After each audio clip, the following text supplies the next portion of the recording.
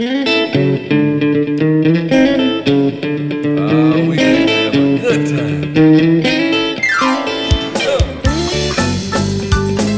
This podcast is presented to you by Passion Church, the DeSoto County campus, the fun church in Horn Lake, Mississippi. For more information, visit us at www.mypassion.church. Well, come on, help the people. Said I know you came to praise him.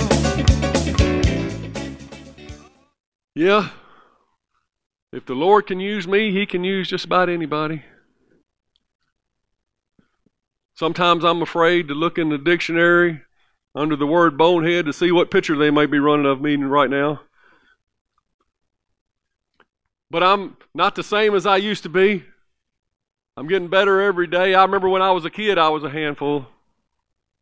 I was a big handful back then. I remember one day, I was a young teenager, and I was over at my dad's house, and he lived out in the country, and I sneaked off with his compound bow and a bunch of arrows, and I went out there to the backyard, just a wide open place, and I was just flinging them straight up in the air, just so I could watch them come down. Now, when I said bonehead, I should have also said, don't do anything, don't try this at home, anything that I may mention that I have done in my past, because those arrows would come down at about 300 feet per second, go right there in the ground next to me. And I was just shooting them and having a good old time, and I don't know what it was, but it was fun to me. You know, when you're a kid, everything's fun. Until my little brother comes walking up. "What you doing?" And I said, "You might want to hold right there for a minute." He goes, "Why?" The arrow fell in between the two of us. He said, "Ah!" He took off running, you know. And I just thought that was funny. And I said, "What's wrong? You scared?" He said, "You got any more up there?" I said, "No, dummy, I'm just shooting them one at a time." He said, "All right." So he come back over. He said, "Let me shoot one." Well, I was a bonehead, but I knew that was a safety hazard. I wasn't going to let him shoot any. So I said, "No, but you can stay here while I shoot them." And so I flung another one straight up in the air. And I was telling him, you know, how that if you pay attention, you know, you can usually catch it on re-entry and tell where it's going, you know, so you don't get stabbed. And so we were shooting them and shooting them. We was just having a good old time. And then pretty soon that field looked like a big pin cushion out there. And if I'd have thought about, you know, if I would have been smart as I was about my positioning of the shot, as I was about the odds of quitting while you're ahead, but I didn't. And so we kept going. And then there was that one arrow. There's always one arrow too many, isn't it? You always push it just a little too far. And there was that one arrow that I'll always remember. And I shot it straight up in the air. And I got to talking to Heath about something, forgot that it was coming back down. And then when I did, the sun had positioned itself, and I'd got in between the sun, and I couldn't see it. And let's just say that was the arrow to beat all arrows. There was blood. There was screaming. But we'll talk about that later. We got to get into our message. Y'all ready? How many knows that in Ephesians chapter 6 it talks about the whole armor of God? Does anybody ever put that on? I've been a little lax lately, but every day when I used to pray, I used to always say, "Lord, I take unto me the whole armor of God." And I take it on to y'all. I don't know if that's legal. I don't know if God lets me, but I say, "Lord, I take unto me and to my whole church the whole armor of God, that we may be able to withstand in the evil day. Having done all to stand, we stand therefore, having our loins girded about with the truth, and having on the breastplate of righteousness, feet shod with the preparation of the gospel of peace, and above all, taking the shield of faith, wherewith we shall be able to quench all the flaming arrows of the wicked one." Now, I'm not saying that I'm the wicked one in this story, all right? But I am saying that the devil's judgmental accusations are likened to fiery darts, to flaming arrows, it says in one translation. You know how, and he's saying you need to know who you are in Christ. You need to have some faith. Have faith in that armor that those fiery darts can't get to you. And what are those fiery darts? The Bible says in Revelations chapter 12, Let me see if I wrote it down. Yeah, Revelation 12:10, that the devil's called the accuser of the brethren. And he's always whispering in your ear. He's accusing you of the things that you did wrong, trying to bring you down. He's always throwing thoughts and suggestions at you to try to get you in trouble. And they're fiery darts. And so you need to know who you are in Christ, and you need to put that faith, that shield of faith, and quench those fiery darts. Now, we're never more like him than when we're the ones shooting the fiery darts. When we're being judgmental and we're accusing the brethren. And that's what we're going to talk about tonight. When born again, child of God, full of love, filled with the Holy Spirit, children of God develop a critical spirit. Say a critical spirit. We've been talking about what? The no strife life. And I guess you could just tag this message along with last week's message, because this is talking a lot about in the church. I don't know, we're starting with the church, but I got a feeling we're going to get over into your personal life and stuff about how to keep strife out. But this one fits mostly in the church as well. And tonight's part 2, called Don't Embrace a Critical Spirit. Does anybody have any idea what a critical spirit is?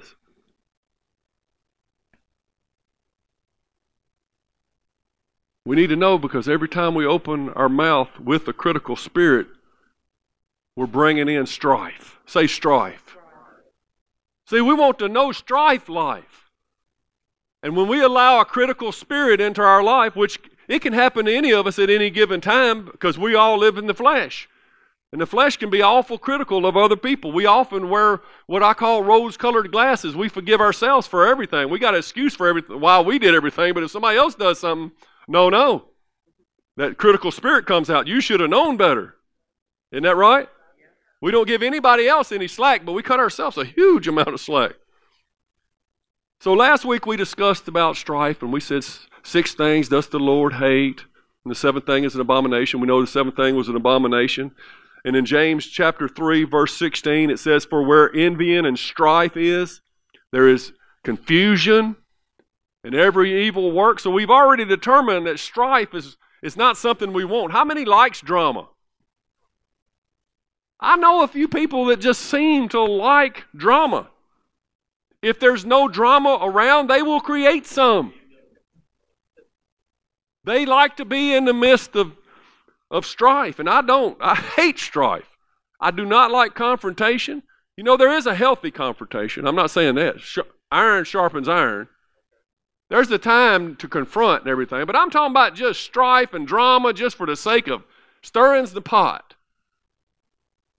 You know what I'm talking about? And a critical spirit, when you have a critical spirit, you only produce strife with that critical spirit. When you have a critical spirit and you're judging other people and you're pointing out their faults, you think you may be helping the situation, but you're not. Nobody's going to receive a critical spirit unless they are a super humble person. Which I don't know if I've got there yet. Somebody come with the wrong attitude and start pointing out my faults. Can you say strife? Now last week, I appealed to you, the Wednesday night Next Level crew, and I called you big brothers and sisters in the body of Christ. Because you're the ones wanting to go to the next level. You're the more mature believers in the house, in my estimation. And I feel like I can talk to you as the big brothers and sisters in Christ. And I ask you, I was a little graphic. I said, don't pee in the pool. Thank you, Dorinda. Don't pee in the pool that you got to swim in. And causing strife in the church is doing just that. You think it's harmless, but it's not. It's contaminating the place where you... I forgot to do something real quick. Miss Dorinda, she just completed and graduated drug court today after 3 months and 10 or 3 years and 10 months. She has been so faithful.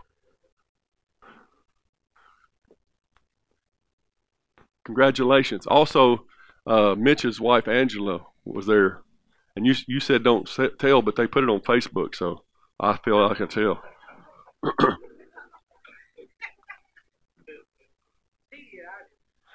What are you sitting way back there for anyway? See, stirring up strife in the church.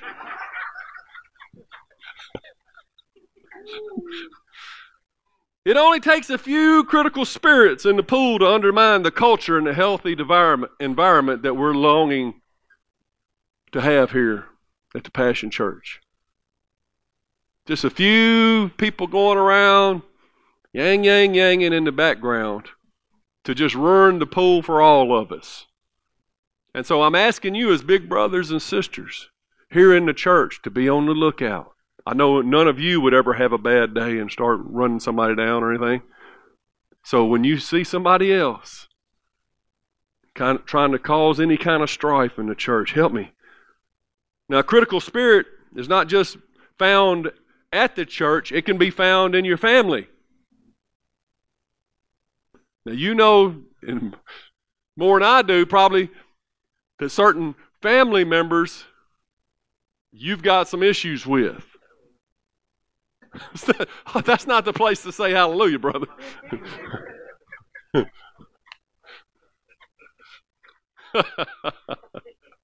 Especially with your wife sitting there, you know. We're just going to assume it in you. Okay.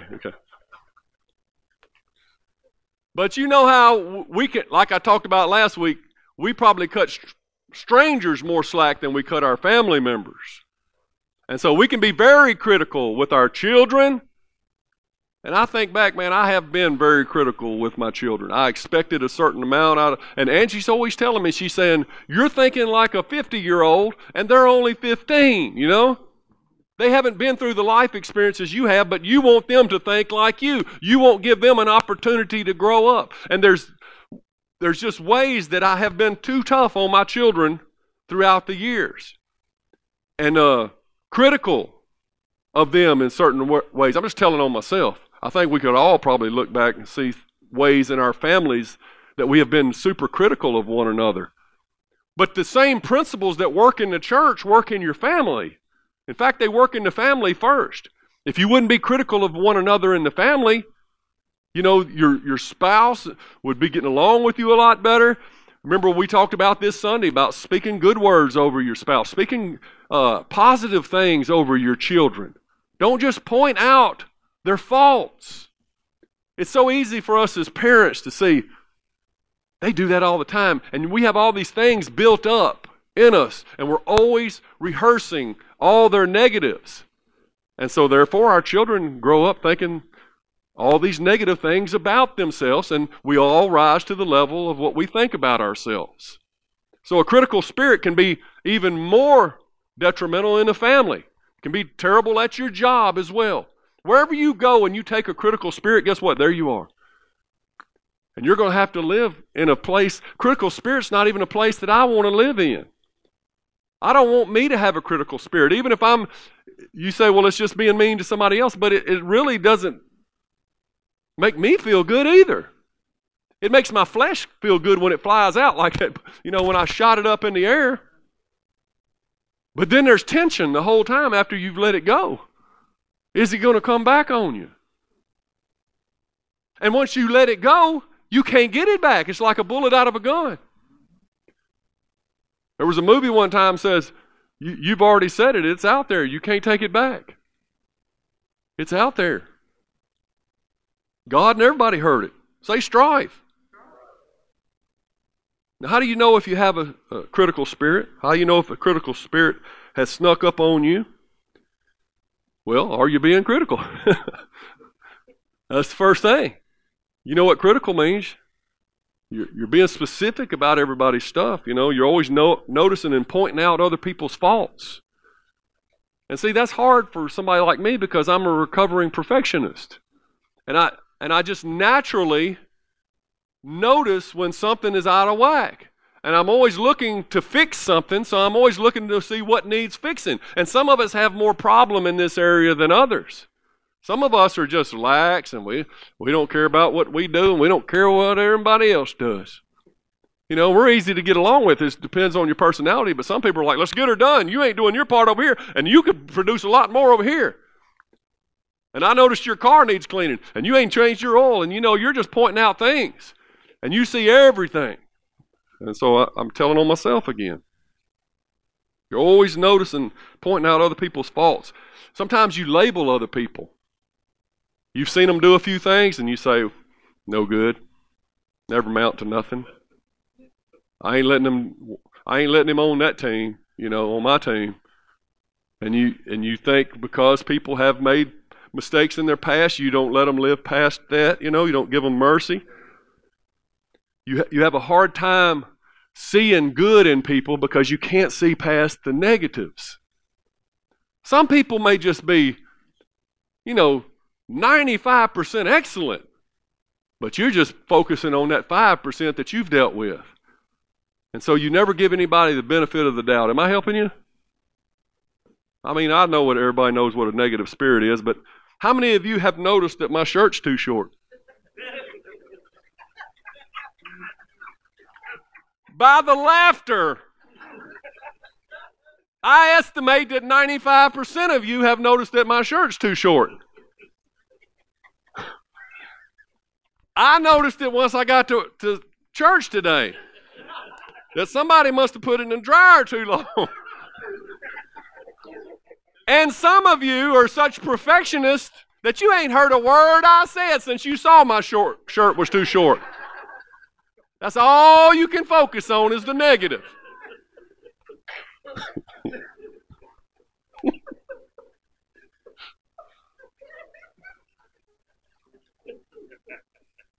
Say strife.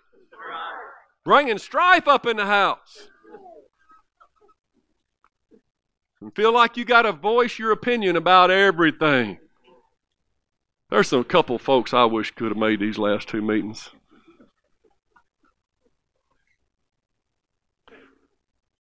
Got to think you got to tell everybody the way you see everything. And it can be awful intimidating being around you. But Proverbs 17:28 says even fools are thought wise when they keep silent. Don't open your mouth and remove all doubt.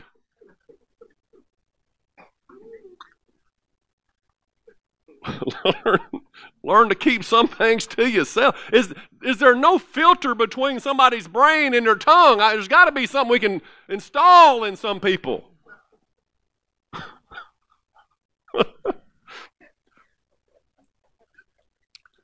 Now, there is such a thing as constructive criticism. That's a good thing. You come to somebody with a pure heart, you're trying to help them. Man, you may not have noticed this, but I think you could do it better if you did this. And I was thinking about it, and I don't mean to say that you're not trying or nothing. You come with a loving heart, willing to help somebody, do it in love. But a critical spirit seems to derive its joy, its happiness, from tearing somebody else down and making yourself look big in the process. Now, you preached a good message, Pastor, but you should have used that scripture over there, and you should have said this.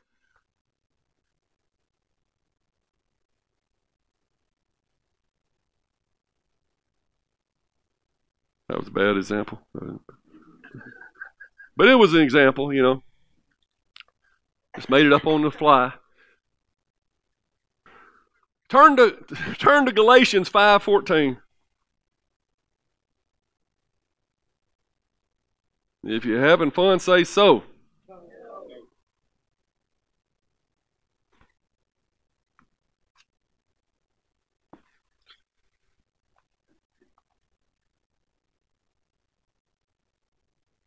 Galatians 5:14 says the whole law can be summed up in this one command, to love your neighbor as yourself.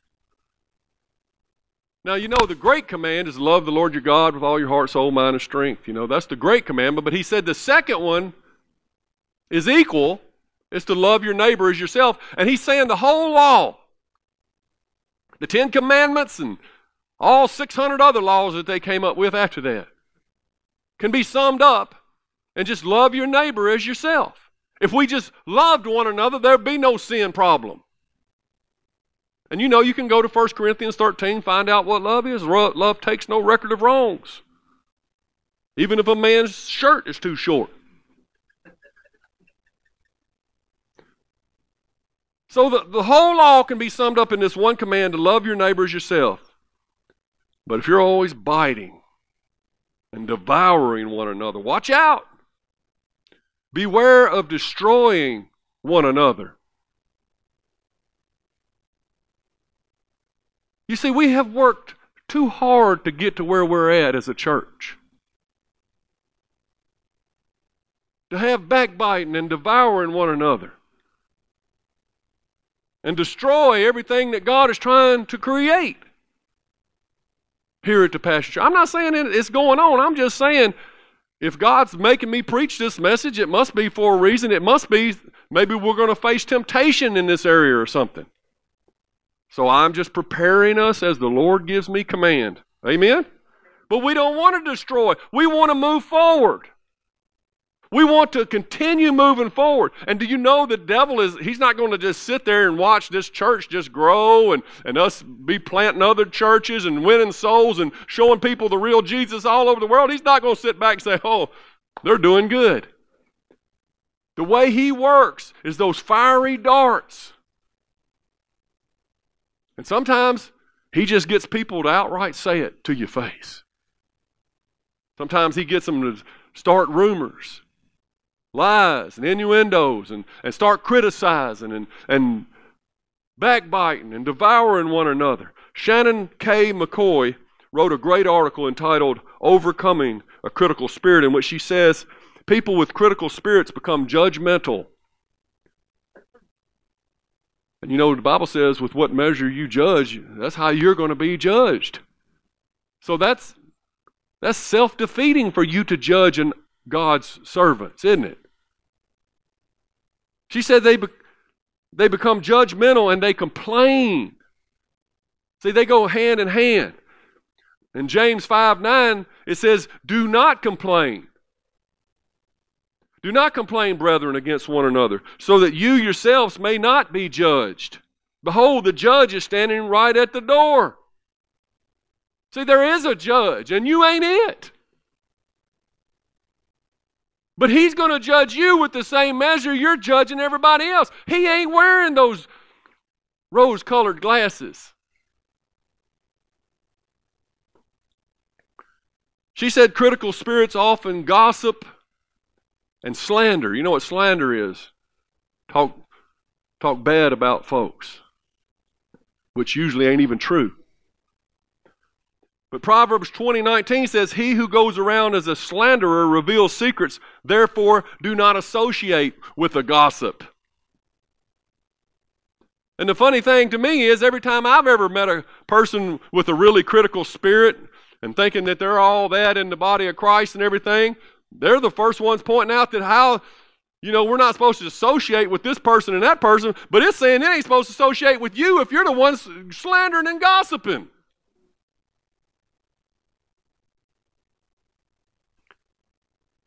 I think a healthy church environment gives people space to grow.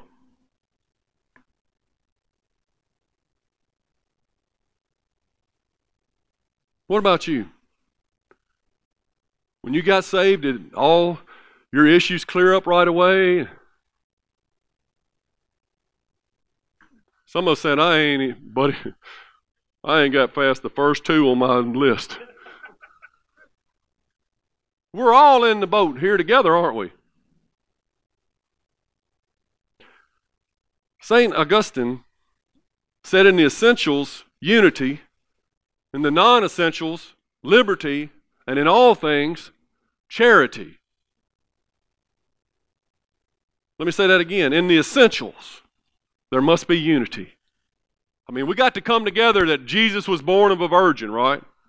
We got to come together that he's the way, the truth, and the life. We got to come together that he was resurrected. We got to come together that the Bible is the Word of God. There's certain things that you have to to come together on to be a Christian. There must be unity in the church on some things. You don't come up in here saying, I don't believe the Word of God, and I believe Jesus married Mary Magdalene, and that he didn't really die, he just swooned, but I still want him to be my Savior. No. Me and you can't unify over that, brother. But in the non-essentials, is it a post-rapture tribulation or is it a pre-rapture tribulation? Little wiggle room there. Liberty. You can believe what you want about certain things in the Bible that we don't all have to, that's not essential for salvation, right? We should give each other a little space. Which one of us has got it all figured out? You're the one with the critical spirit, I bet you.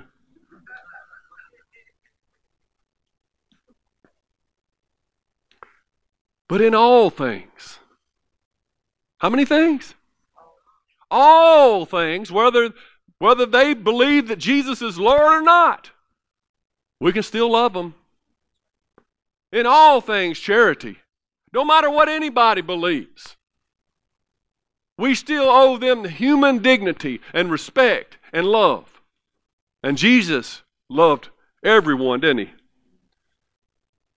Now, in all of this, I just must stop right here.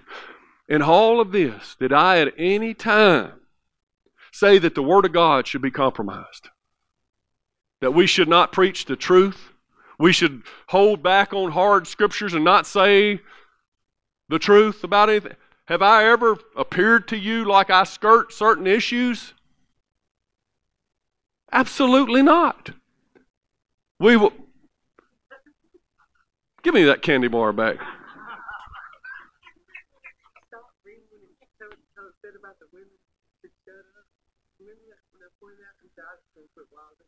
Oh yeah, well there's times I quit while I was ahead, but if God told me to read it, I would have. But no, we never. See, we're genuine to the Word of God. The Word of God, it just is what it is. Now, whether you accept it, whether you believe it or whatever, I can't control you.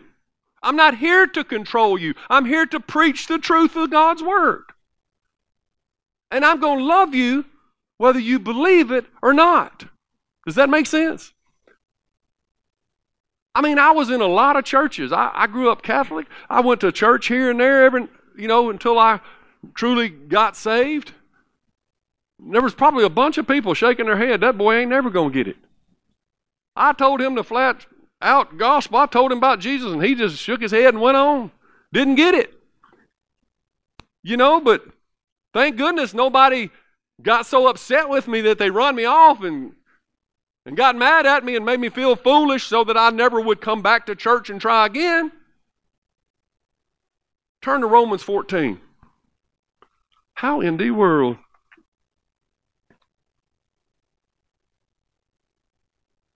We may not get through tonight, unless y'all want to stay late. Everybody with a critical spirit that wants to leave early, raise your hand. No, I'm just kidding. I just linked those two. Did you see how that worked? That's the way the politicians do it. That right there is politician talk right there. All right, Romans 14:1. No, we don't compromise the Word of God. But what I'm saying is not everything that you believe, everybody else has to believe the exact same way, okay? Because it says here, accept other believers who are weak in the faith. So there's some that are weaker than you in the faith. There's some that don't understand everything. We're not all at the same level. So accept believers who are weak in the faith and don't argue with them about the things that they think are right or wrong. Can you talk to them about it? Can you discuss it? Can you try to further their understanding of the Scriptures? Of course. But if it gets to a place of arguing, let it go. They're not ready yet. Does that make sense? For instance, one person believes it's all right to eat anything, but another believer with a sensitive conscience will eat only vegetables. Now see, you know what I would say to that person? Can I have your bacon? No.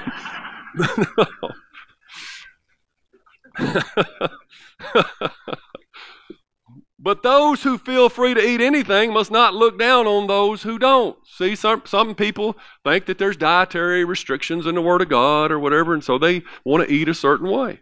And those who don't eat certain foods must not condemn those who do. So they shouldn't be saying, well, I'm a vegetarian, you should be too, right? For God has accepted them. Who are you to condemn someone else's servant? See, we're all servants to Jesus. Their own master will judge whether they stand or fall, and with the Lord's help, they will stand and receive His approval. Now, you see what it says there? With whose help? The Lord's help. Now, God may include you and use you to help somebody. He may, by the Holy Spirit, urge you to help somebody in an area. But He may not, and He may get somebody else to do it, or He may do it by His Word. But it's the Lord who is growing us up. It is the Lord who says, this good work I started in you, I will complete until the day of Jesus Christ. He doesn't say, I've assigned you somebody that's going to point out all your faults along the way till you get your act together. In the same way, some think one day is more holy than another day, while others think every day is alike. You should each be fully convinced, for whichever day you choose is acceptable. Those who worship the Lord on a special day, they do it to honor Him because they think it's a special day. Those who eat any kind of food, do it to honor the Lord, since they give thanks to God before eating. And those who refuse to eat certain foods also want to please the Lord, and they give thanks to the Lord. They're doing it because they feel that that's their contribution to please the Lord. For we don't live for ourselves or die for ourselves. If we live, it's to honor the Lord. And if we die, it's to honor the Lord. So whether we live or die, we belong to the Lord. Christ died and rose again for this very purpose, to be both Lord of the living and of the dead. So why do you condemn another believer? See, that's a strong word, condemn.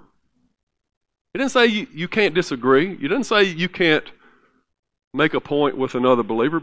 But why do you condemn another believer? Because they don't see things exactly as you. Why do you look down on another believer? Looking down. Remember, we will all stand before the judgment seat of God. For the Scripture says, surely as I live, says the Lord, every knee will bend to me and every tongue will declare allegiance to God.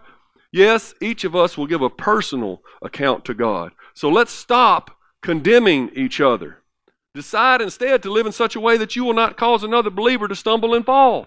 If you're concerned about that person, try to live in such a way to help that person and not do anything that would cause their weaker conscience to stumble. Be concerned about their growth, not condemning. And I wonder how a critical spirit looks to an unsaved world. Now, we've been up to this point pretty much talking about in our homes or in our churches with fellow believers. But how does a critical spirit look to the world? Is that enticing to them?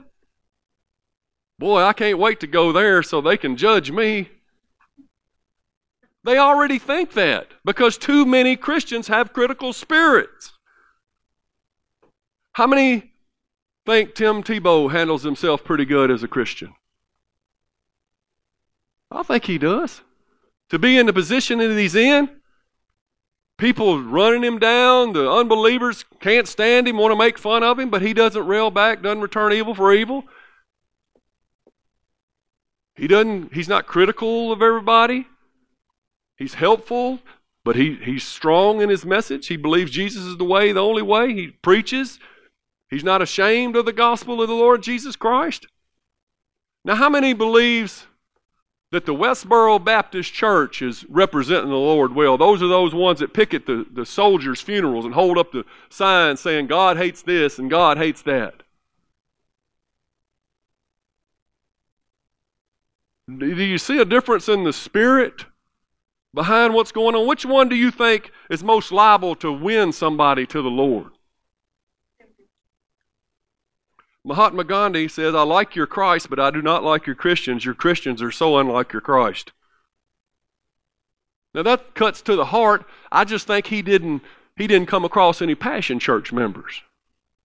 You know, he stopped too soon. He came across one bad bunch and threw us all in with them. If he'd have looked hard enough, he could have found some Christians that he would have liked. I guarantee you. But he's right in a way, because there's too many Christians that have critical spirits. John 3:17 says that God did not send his Son into the world to condemn the world, that the world through him might be saved.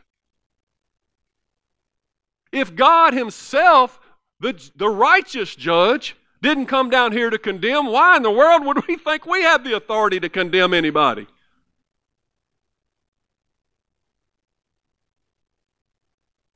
Is there anybody who disagree with what I've said so far?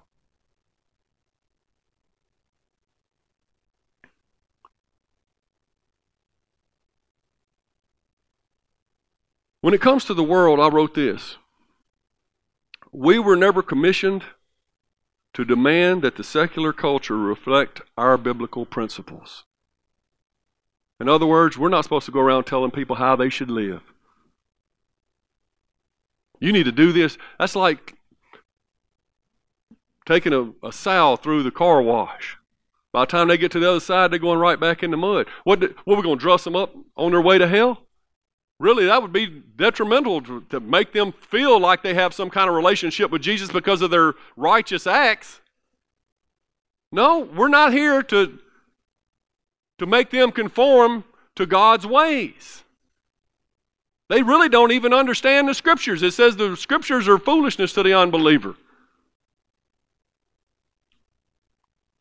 But I went on to say, we were commissioned to reflect biblical principles in the middle of our secular culture.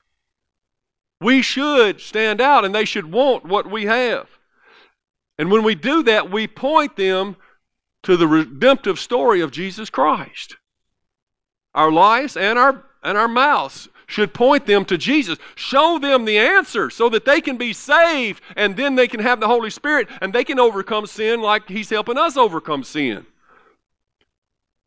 But it's not our job to tell everybody how they're supposed to live in this world. They're sinners. They sin. What did we expect them to do? It's in their nature. They need Jesus. They don't need us saying, you ain't good as me. I was thinking about the woman caught in the act of adultery, and how Jesus valued her and protected her. And this was before He even dealt with her about her sin. He didn't know how she would respond. She might have spit on Him and run off. But He valued her life whether she came to repentance or not. And many Christians are the ones holding the stones. We can't be like that. We need to love people where they're at. That's good preaching, Pastor. Turn to Luke 18. Thank you for that compliment, whoever said that. I just don't know how we're going to get through this message when I'm already 1 minute over. Well, let me just paraphrase Luke 18. Jesus told this story to some who had great confidence in their own righteousness and scorned everyone else. When I look at that, I think, own righteousness? Which one of us has righteousness in our own self? So this is who he's talking to. People think that they're right. 2 men went to the temple to pray. One was a Pharisee and the other was a despised tax collector. The Pharisee stood by himself and prayed like this. He said, I thank you, God, that I'm not like other people. They're cheaters, sinners, adulterers. I'm certainly not like that tax collector. He's pointing fingers. He just now started praying. I fast twice a week and I give 1/10 of my income. But the tax collector stood at a distance and dared not even lift his eyes to heaven as he prayed. Instead, he beat his chest in sorrow, saying, Oh God, be merciful to me, for I am a sinner. And I tell you this sinner, not the Pharisee, returned home justified before God. That's what Jesus said. I tell you this. For those who exalt themselves will be humbled, and those who humble themselves will be exalted. See, the Pharisees loved the law. They loved the respect that they got because they appeared to keep the law. But Jesus said, you guys have forgotten the weightier matters, like justice, mercy, faith. A bunch of rules without any love is just religion. It's no different than any of the other false religions in the world. Buddhism.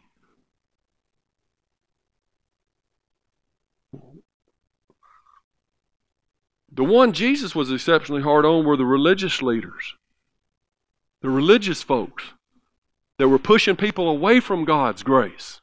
That's the one he had problems with. That's the one that made him mad. God primarily uses his Holy Spirit to convict people of sin. He uses his word to teach people righteousness. It's not our job to be sin police for the lost or for the saved. Now, did I say we're not supposed to stand up for righteousness and preach the word of God? Did I say that we're not supposed to help a brother? No, I'm saying we're not supposed to arrest a brother, throw him in condemnation jail. Our job is not to keep tabs on everybody and who's not doing this. Maybe if we would concentrate on ourselves a little more, we wouldn't have time to point out everybody else's flaws. See, as many people that God wants us to help, we can be detrimental to those same people if we don't get the right spirit about what we're doing. If we're not led by the Holy Ghost. If we're taking it on ourselves to point out other people's faults and be critical. The different churches do things different, but I truly believe that's who God has called us to be, where everyone matters and God's love is here to restore, and we're a hospital and we give people space. You know, some churches, they appeal to just the super Christians, you know, the ones that's puffed up with all this knowledge and got PhDs before their names and everything. Well, they may do things different, but here we got people coming straight out of sin, straight out of the world, never heard of Jesus. They come here and they need some mercy, and they need big brothers and sisters who are going to watch out for them and take care of them along the way. We don't need to be drowned in a flood of rules. Got a new believer looks up and says, God's really working in my life. I ain't killed nobody in 3 weeks. And I'm like, good. Somebody else is like, yeah, but you're still smoking. Huh? Happens.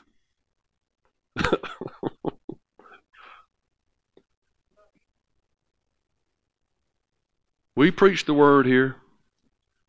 We confront unrepentant sin here, mostly with people that are members that have signed and said that they will adhere to the authority of the church.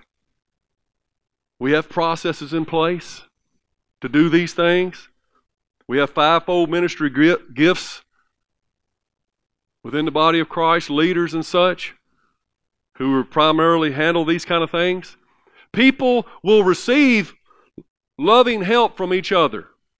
If you go to a brother or sister, and there was not long ago I preached a message about helping one another, right? So that everything doesn't have to be elevated to the pastor. Everything doesn't have to go through all these channels. If we'll first go to one another in love, people will receive correction if it's done in love from a brother or sister. Maybe when you were growing up, your brother would come to you, or your sister would come to you and say, you know, I know you're struggling in this area, let me help you. You know, I went through that, and it seems like, you know, there's no point in going on. You might receive it from your brother. But if they came to you saying, you're in trouble, you're grounded for 3 weeks, they're like, who are you? People will best handle discipline and church discipline and things like that from the shepherd. That's why we have a chain of authority and so forth, just like Jesus does in everything. Am I making sense?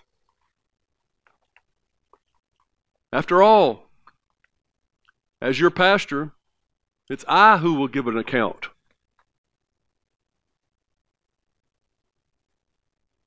Everybody's like, thank the Lord.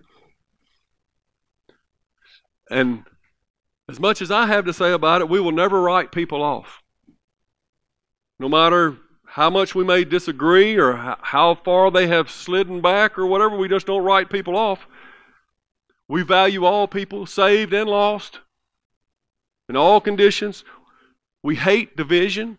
We hate strife. We build relationships and we encourage love. And Jesus loved the sinners, and that's why they were drawn to him. I mean, they loved Jesus. They followed him everywhere. And the religious leaders were like, I don't know why they're following him. And they were condemning Jesus for reaching out to them. So how can we learn to draw people in love instead of hold them at arm's length because of the different spiritual place than they are from us? Well, they're not mature enough to talk to me, you know.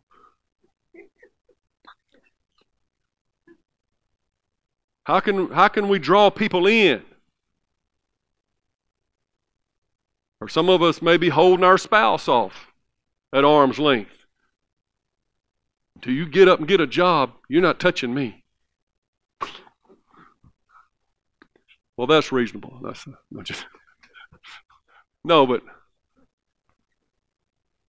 But we hold things against our spouses and keep them at arm's length. And when you got married, it was till death do you part. It was through good times and bad times. There needs to be some communication going on, not just the pushing away. See, communication is the answer to just about everything. A loving heart and some communication will solve just about everything. Every time almost. So how do we build up instead of tear down? How do we give grace instead of grief? Well, remember how patient God was with us. There's one thing we can do. Take them glasses off for a minute and say, yeah, I didn't have it all together when I was 15 either. I'm expecting them to think like a 50-year-old. Remember, it was the goodness of God that led you to repentance. And that's what it says in Romans 2:4. It draws us to repentance. And if we know that we are acting in a pharisaical manner, if we know that we have a critical spirit, and we know that we're talking about people, even if it's to our spouse, we're pointing fingers, and it doesn't have to just be in the church, it could be at your job. If we know that we're pointing out other people's stuff all the time, we're seeing things in a negative way, we need to repent, because it's just sin. And I can't soften that. A critical spirit is sin. In fact, it's probably one of the smellier sins. Somebody that's been saved by grace walking around with their nose up in the air just don't even make sense. It's what was most repugnant to Jesus when he was here. And we all know that we can be subject to that spirit at times in our life. And in any given day, in any given moment, sometimes flesh will jump up. But I just want you as big brothers to try to know the difference, to know what spirit you're operating in, and help some of these younger believers. And protect one another. And watch out for that critical spirit. Critical words can feel good when you're letting go. But they're going to come down on somebody's head eventually. It can do irreparable harm to one of your brothers. Or it might come back down on your head. And it will on Judgment Day. So there I was. Shot this arrow up in the sky. And the sun's blinding me and I can't see it. And I'm trying to look and Heath's over there talking about something else. And I look up and see it just in time. And I pushed Heath. And he goes tumbling across the grass there. He gets up, his knees skint, and he's bleeding, and he's crying. I'm telling Mama, why? He runs off. Told you it was a bloody story. It was terrible.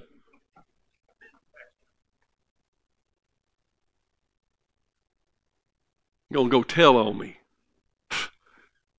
It's hard to find a good brother these days. I mean, I kept him safe through all those shots. And he's going to go tell on me. I saved his life. I pushed him out of the way.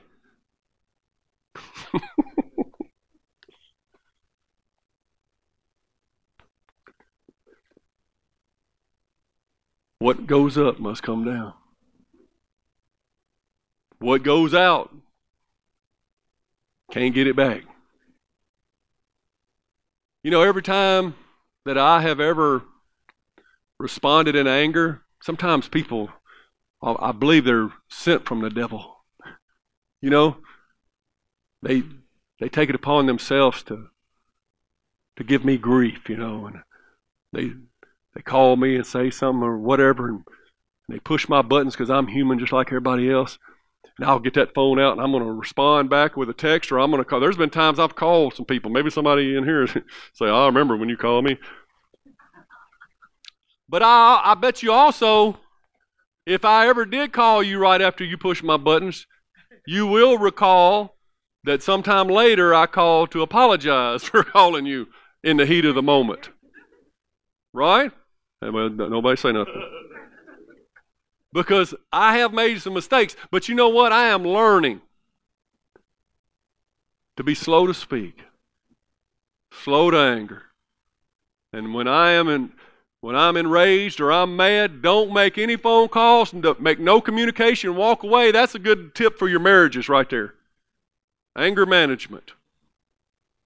Control yourself and get a hold of yourself and let the love of God come back before you begin to speak again. And it would save you so many times. Because I'm telling you, going back and having to repent to somebody ain't no fun. Especially if they were the one that started it. But as a Christian, that's what you have to do when you have done something to offend someone. So let's just do it right the first time. Let's watch our mouths. Watch what we say. Be slow to speak. Say positive things. The Bible says in Philippians chapter 4, I think, is whatsoever things are lovely and a good report and be any virtue, any praise. You know, think on these things.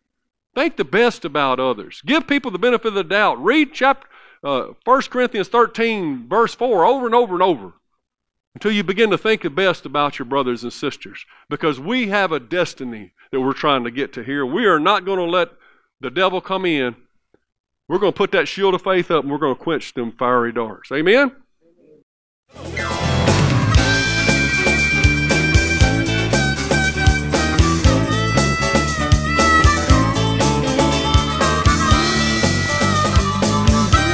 Thanks for listening to the podcast today. We hope you enjoyed it and that it inspires you to live out God's Word. For more information, visit us at www.mypassion.church.